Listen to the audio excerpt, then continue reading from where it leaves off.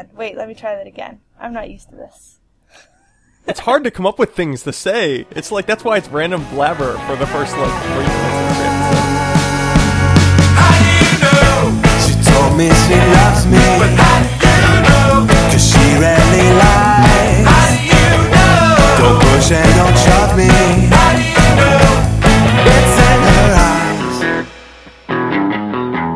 Good Lord! It's the Doomed to Fail podcast. That is our new catchphrase. And I am your hostess with the mostest cream filling, Catherine Kogert. And with me is he who shall not be named, Timothy Dobbs. Oh, it's good to be here. I used that one back in the early days. Or Oh, something you close did? to it. Oops. Yeah. That's fine. No, it's different though, because you said it about me. Neither of our names should be spoken. And yet we do at the beginning of each episode.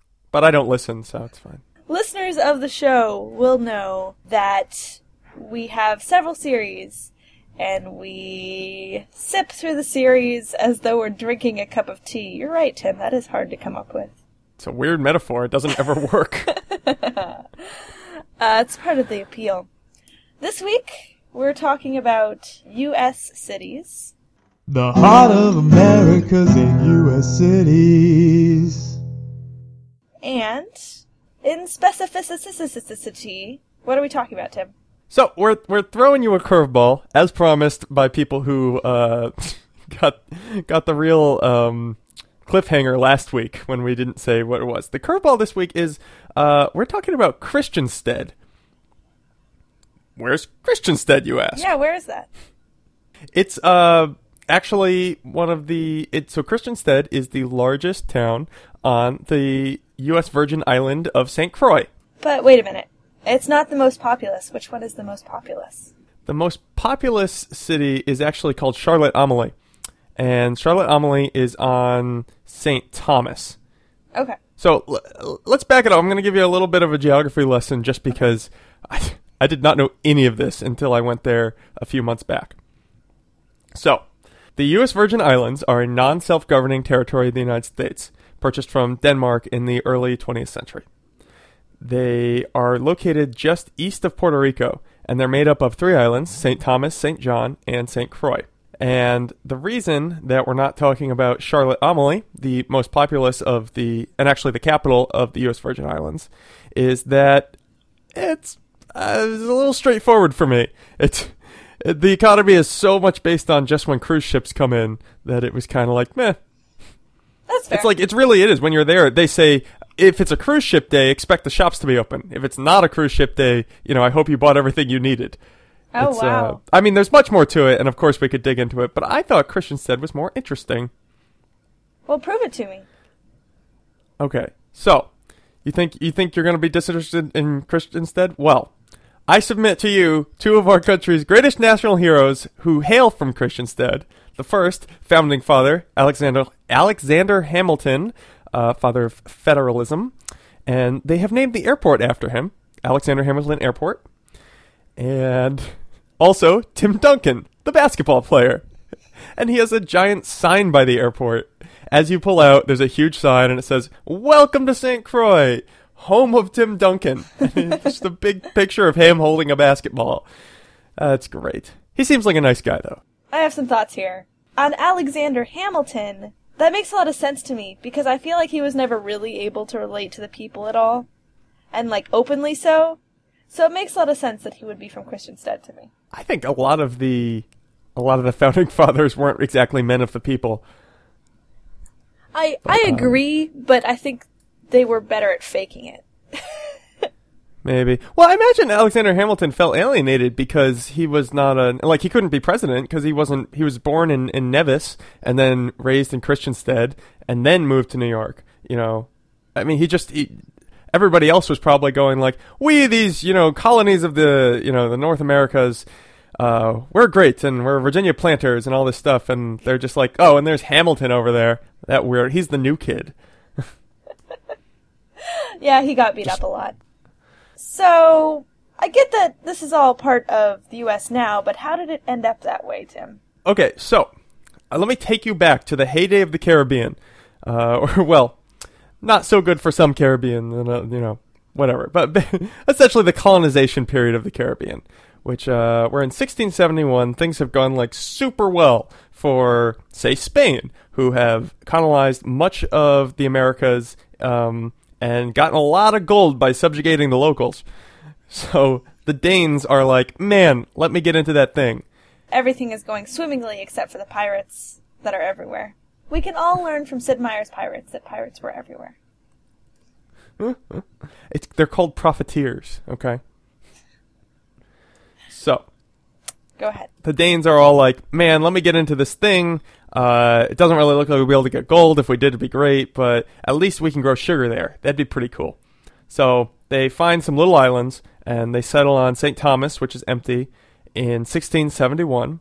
And then, actually, a number of years later, they settle St. John in 1717, which is, it's a real jump because you can see one from the other. Like, you could kind of swim to it. So I don't know why it took them so long, but, you know, whatever. It takes time to settle these places. There's a lot of dense jungle and hills. So, and it's good that they weren't too greedy too fast. They were just too greedy slowly.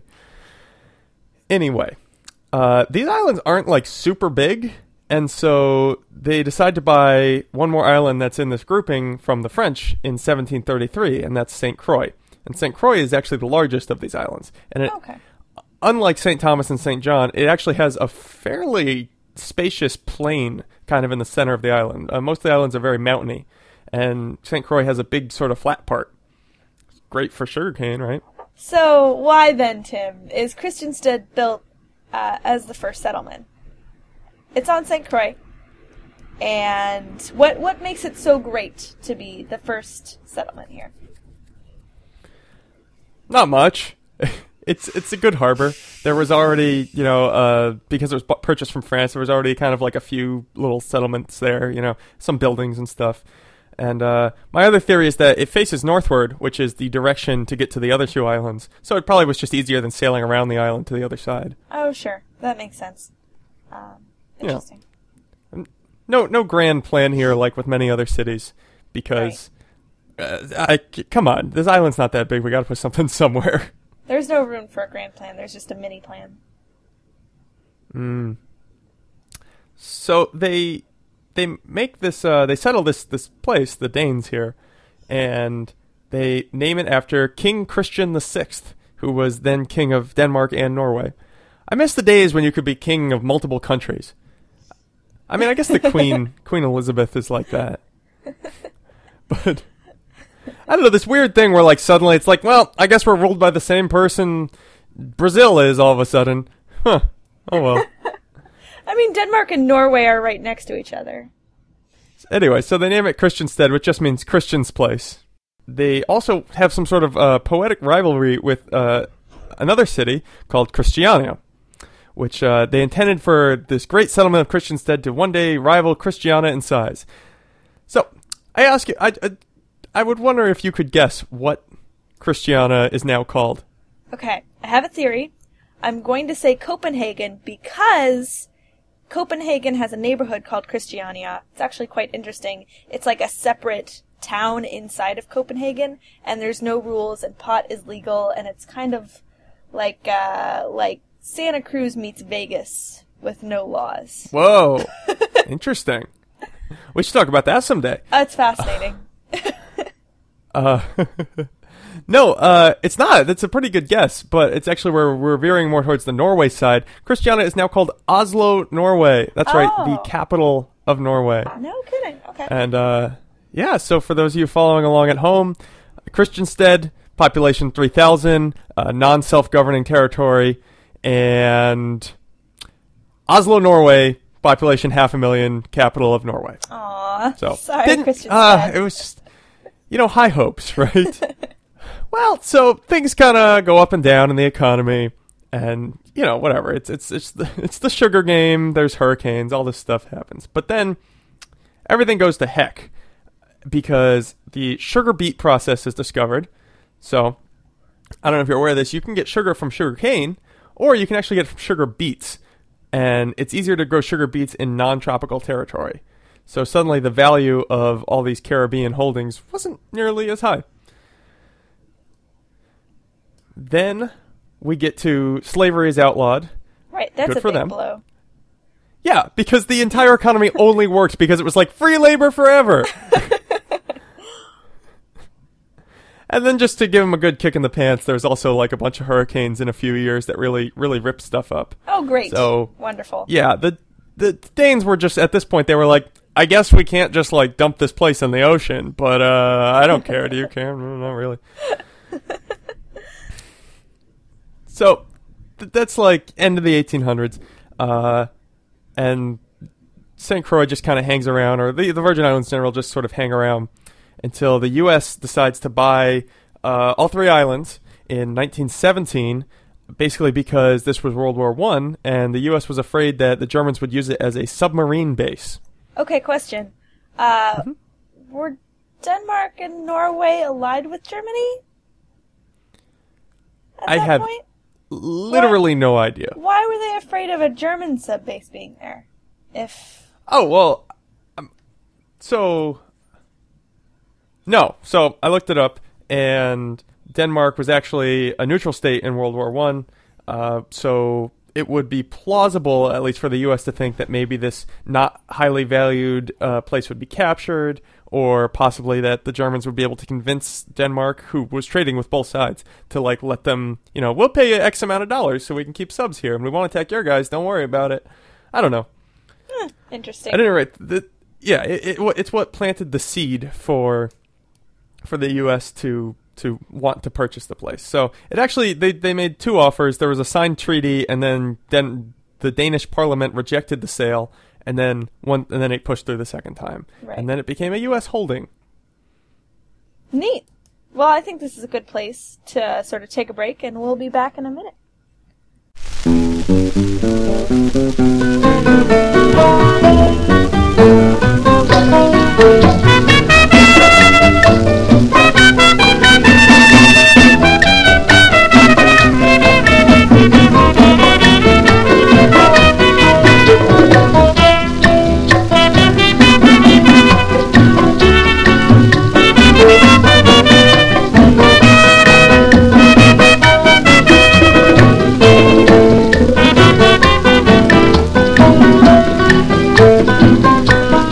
Oiga, compadre Daniel, ¿qué ha sucedido, compadre Machín? Usted no sabe lo que le pasó a compadre Félix. ¿Qué le ha pasado, compadre? Pues parece que ha tenido una discusión con... Okay, we are back with the Doom to Fail podcast, and we just talked about how St. Croix became a part of the U.S. as a U.S. holding. What's next, Tim? I wanted to touch on the economy because the economy of the Caribbean is super weird. Because, as near as I can tell, and I am no scholar of the Caribbean, certainly not, it seems that essentially it was just subsistence living until the Europeans came over. And then once the Europeans came over, it was essentially just straight up colonialism and let's grow a bunch of sugar here. I think this ties in. We talked last week about the availability of sugar, about how mead became less popular once sugar became affordable. Right. And so I think this would speak to, this is right around, I'd say 1400s, 1492, I guess, is Columbus. So 1500s, this time period would be about when people are trying to find different ways to grow sugar because it's native to Southeast Asia, if I'm right. Sure. And so the Europeans at this point are going like, we should have cheap sugar. So these places we just discovered be super great. We'll just grow all our sugar here. Let's just exploit the crap out of them. Yep. That's the general policy. Yay, imperialism. Pretty much all the Caribbean, or much of the Caribbean economy was based around that. There's also trying to get precious minerals, but not on St. Croix or Christiansted, because there isn't really any, as far as I know. And so the economy is based around the triangle trade, which you may remember from grade school. Essentially, we get, it's like one of those things that just stuck in my head. While I was there, I went, triangle trade, of course. So we take Well, I've been talking a lot. Do you want to Yeah. explain the triangle trade because you Yeah. remember it? I remember it. So what happens is you have sugar coming from the Caribbean to like New England and Europe, and then New England and Europe are able to manufacture goods, right? Like I don't know, textiles type of things, stuff like that. Yeah. They're able to bring Also, that. rum. Oh, of course, and rum. They're able to make rum from the sugar, and they brought that to West Africa. And they took from West Africa. They didn't really buy them. They more just stole slaves and took those to the Caribbean. Sometimes they bought them.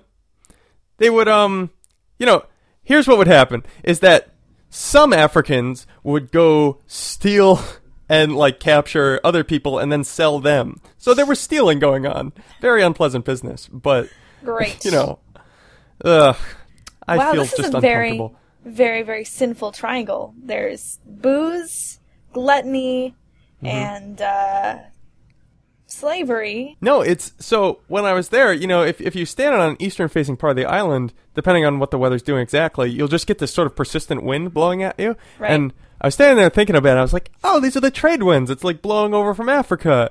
That's cool. And then I thought a little more about it and went, oh, these winds made some very bad things happen. But so that's basically how the economy worked for a good long time. And then eventually sugar became uneconomical for reasons we talked about earlier. And it became more of a strategic waypoint is how the islands were thought of. It's, like we talked about, purchased specifically to block a German base. And then this one is interesting and not something I ever would have thought of. But one of the world's largest oil refineries was on St. Croix. And it still is. It's called Hovensa. And it's a joint venture between the U.S. and Venezuela, the Venezuelan National Oil Company. Interesting. Because essentially, as near as I can tell, what they do is they bring up the crude oil from Venezuela, it goes to the refinery in St. Croix, and then is brought in to the U.S. mainland. But so that's sort of the historical thing, is it becomes this sort of connection between everything going on down south and the U.S. mainland. Fascinating. So we just talked about sort of the economic history of St. Croix, and we'll be back in a minute. We're going to talk about St. Croix today and how it feels. Right, bro? Yeah, sultry and smooth.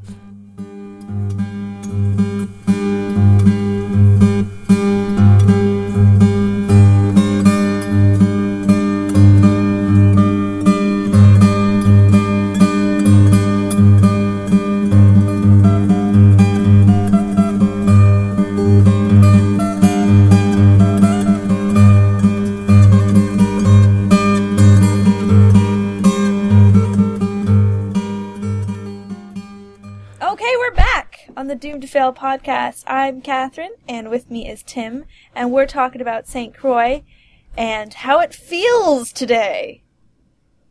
How does it feel? I think it's in the probably in the middle 80s and humid because it feels that way most days.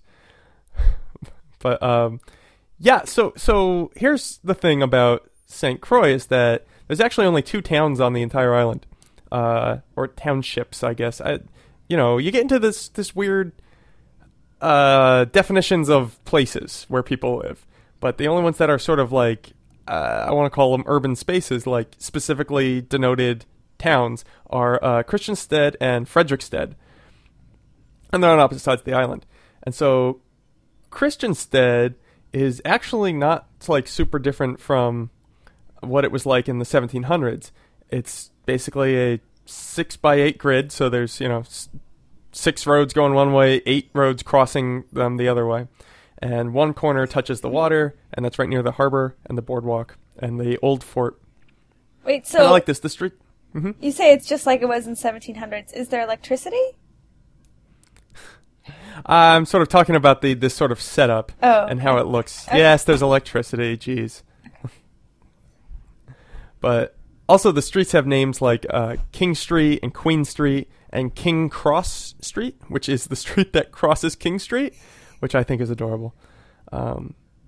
and Company Street, which harkens back to the old habit of colonization being done by private companies.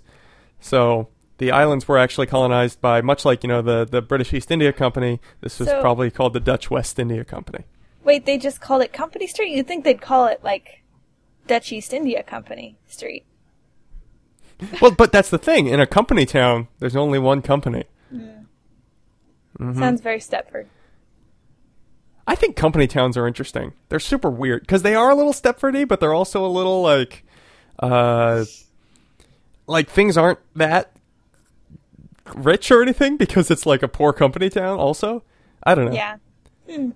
Anyway, That is interesting. Yeah, someday we'll talk about that someday. So we have this little grid, and there's really near the water. There's a lot of stores, and that's historical. It would be like that, although now the stores are more tourist oriented. Instead of general supplies, like first aid supplies, they have. I went to St. Croix, and all I got was this crappy T-shirt. I went to St. Croix, and all I got were these lousy general supplies. Stupid rope! What am I gonna do with you?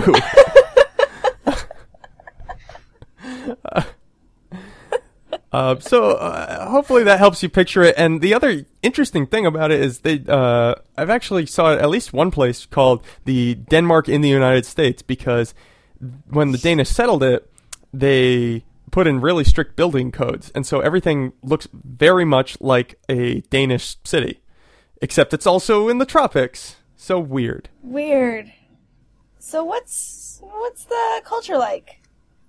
I mean, does everyone wear clogs all the time? I mean, what's the deal? No, but historically there were a lot of windmills, which I didn't think of until just now, because they had to mill the sugar somehow. Interesting. Okay. Yeah, right? Okay.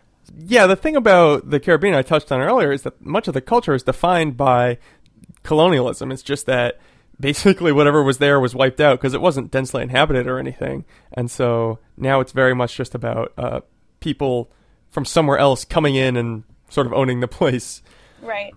I spent a long time when I was there trying to find, like, what's some local food? Because, I'm not creative, so when I travel, I just try to think of, like, to do something local, I'm like, I'll eat something local. That's tasty.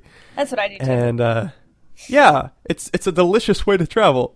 Well, so now in modern times, I feel like the culture is, we're getting into opinion territory, but it feels very much like the culture is defined by it being sort of a U.S. colony. I mean, it's not a colony, but, whatever. Everybody defines it differently. It's kind of a touchy subject.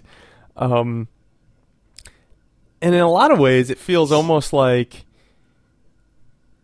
in so much as last time we talked about a city, Miami was like a place for, like, a vacation land for people, but it's still, like, connected to the U.S. Well, St. Croix is, like, even more of a vacation land and even less connected, but still in that sort of on that spectrum. But here's what I think is interesting. So the town doesn't really represent how the island develops anymore. This town was planned as like a small settlement that was eventually going to rival Oslo, Norway. And it's done to this very strict Dutch code and all this stuff. And then when you go anywhere else in the island, it basically looks like a suburb. It's like, oh, there's a strip mall with a Home Depot in it or something. And that seems to be how it's developing. And so I was looking up population areas, and most people on the island live in unincorporated areas. They're not townships. They're just sort of, they call them sub-districts, but it's basically just a big chunk of the island that people happen to live in. Okay. Yeah. And the vast majority, because much of it is, like I was talking about this connection with U.S. people coming down, much of it is sort of suburban. There's this place called, I was chatting with, on my last night before I was going to fly, I was just staying in a Best Western near the airport, and they had one of those managers' cocktail hours, I guess you'd say. And yeah, well, it's like, have some cheese and crackers and a tiny little rum punch. It's like, all right, well, it's free, I guess, and I'm here. Might as well. So, and good cheese and crackers. I'm not going to complain. But so I was talking to her, and she was like, oh, well, where have you been? And I mentioned St. Croix, and she's like, oh, we're on St. Croix. I lived there for 15 years. And I was like, oh, well, it wasn't in Christiansted, but it was like near, oh, you were on Condo Row. which is like, yeah, there's just like, big stretches of sort of non-urban space where people put things like just condo developments or, Home Depots or, Wendy's or what have you. This reminds me of International House Hunters. I feel like St. Croix would be on International House Hunters. Except really? I guess it would be like domestic house hunters because it's in the U.S. But still. That's true. Technically. But you get the feel. But so the point is, though, that I feel like much of the sort of vacation land idea comes through this suburban lifestyle, and that isn't really seen in Christiansted itself, which still has to have this connection to the much older sort of Danish colonial setup. But it seems like that would be a big draw, though.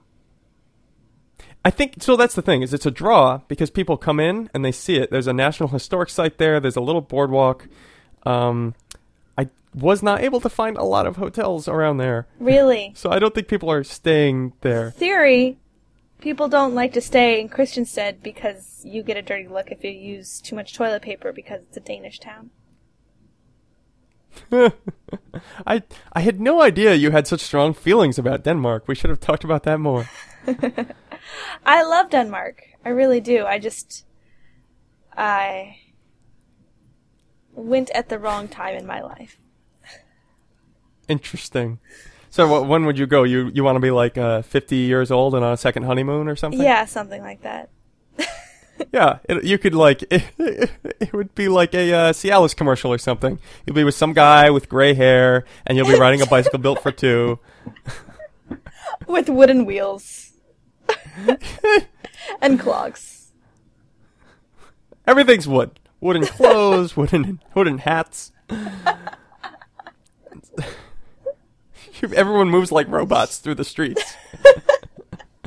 Everything's so rigid. We're getting a little off my point here, which is essentially that, it seems like it's more like locals who actually live in Christiansted. Although still much of the industry around that is based around, government and then also tourism. Interesting. I mean, If you live there, you could run a restaurant or a boat or a seaplane. Right. And I was looking up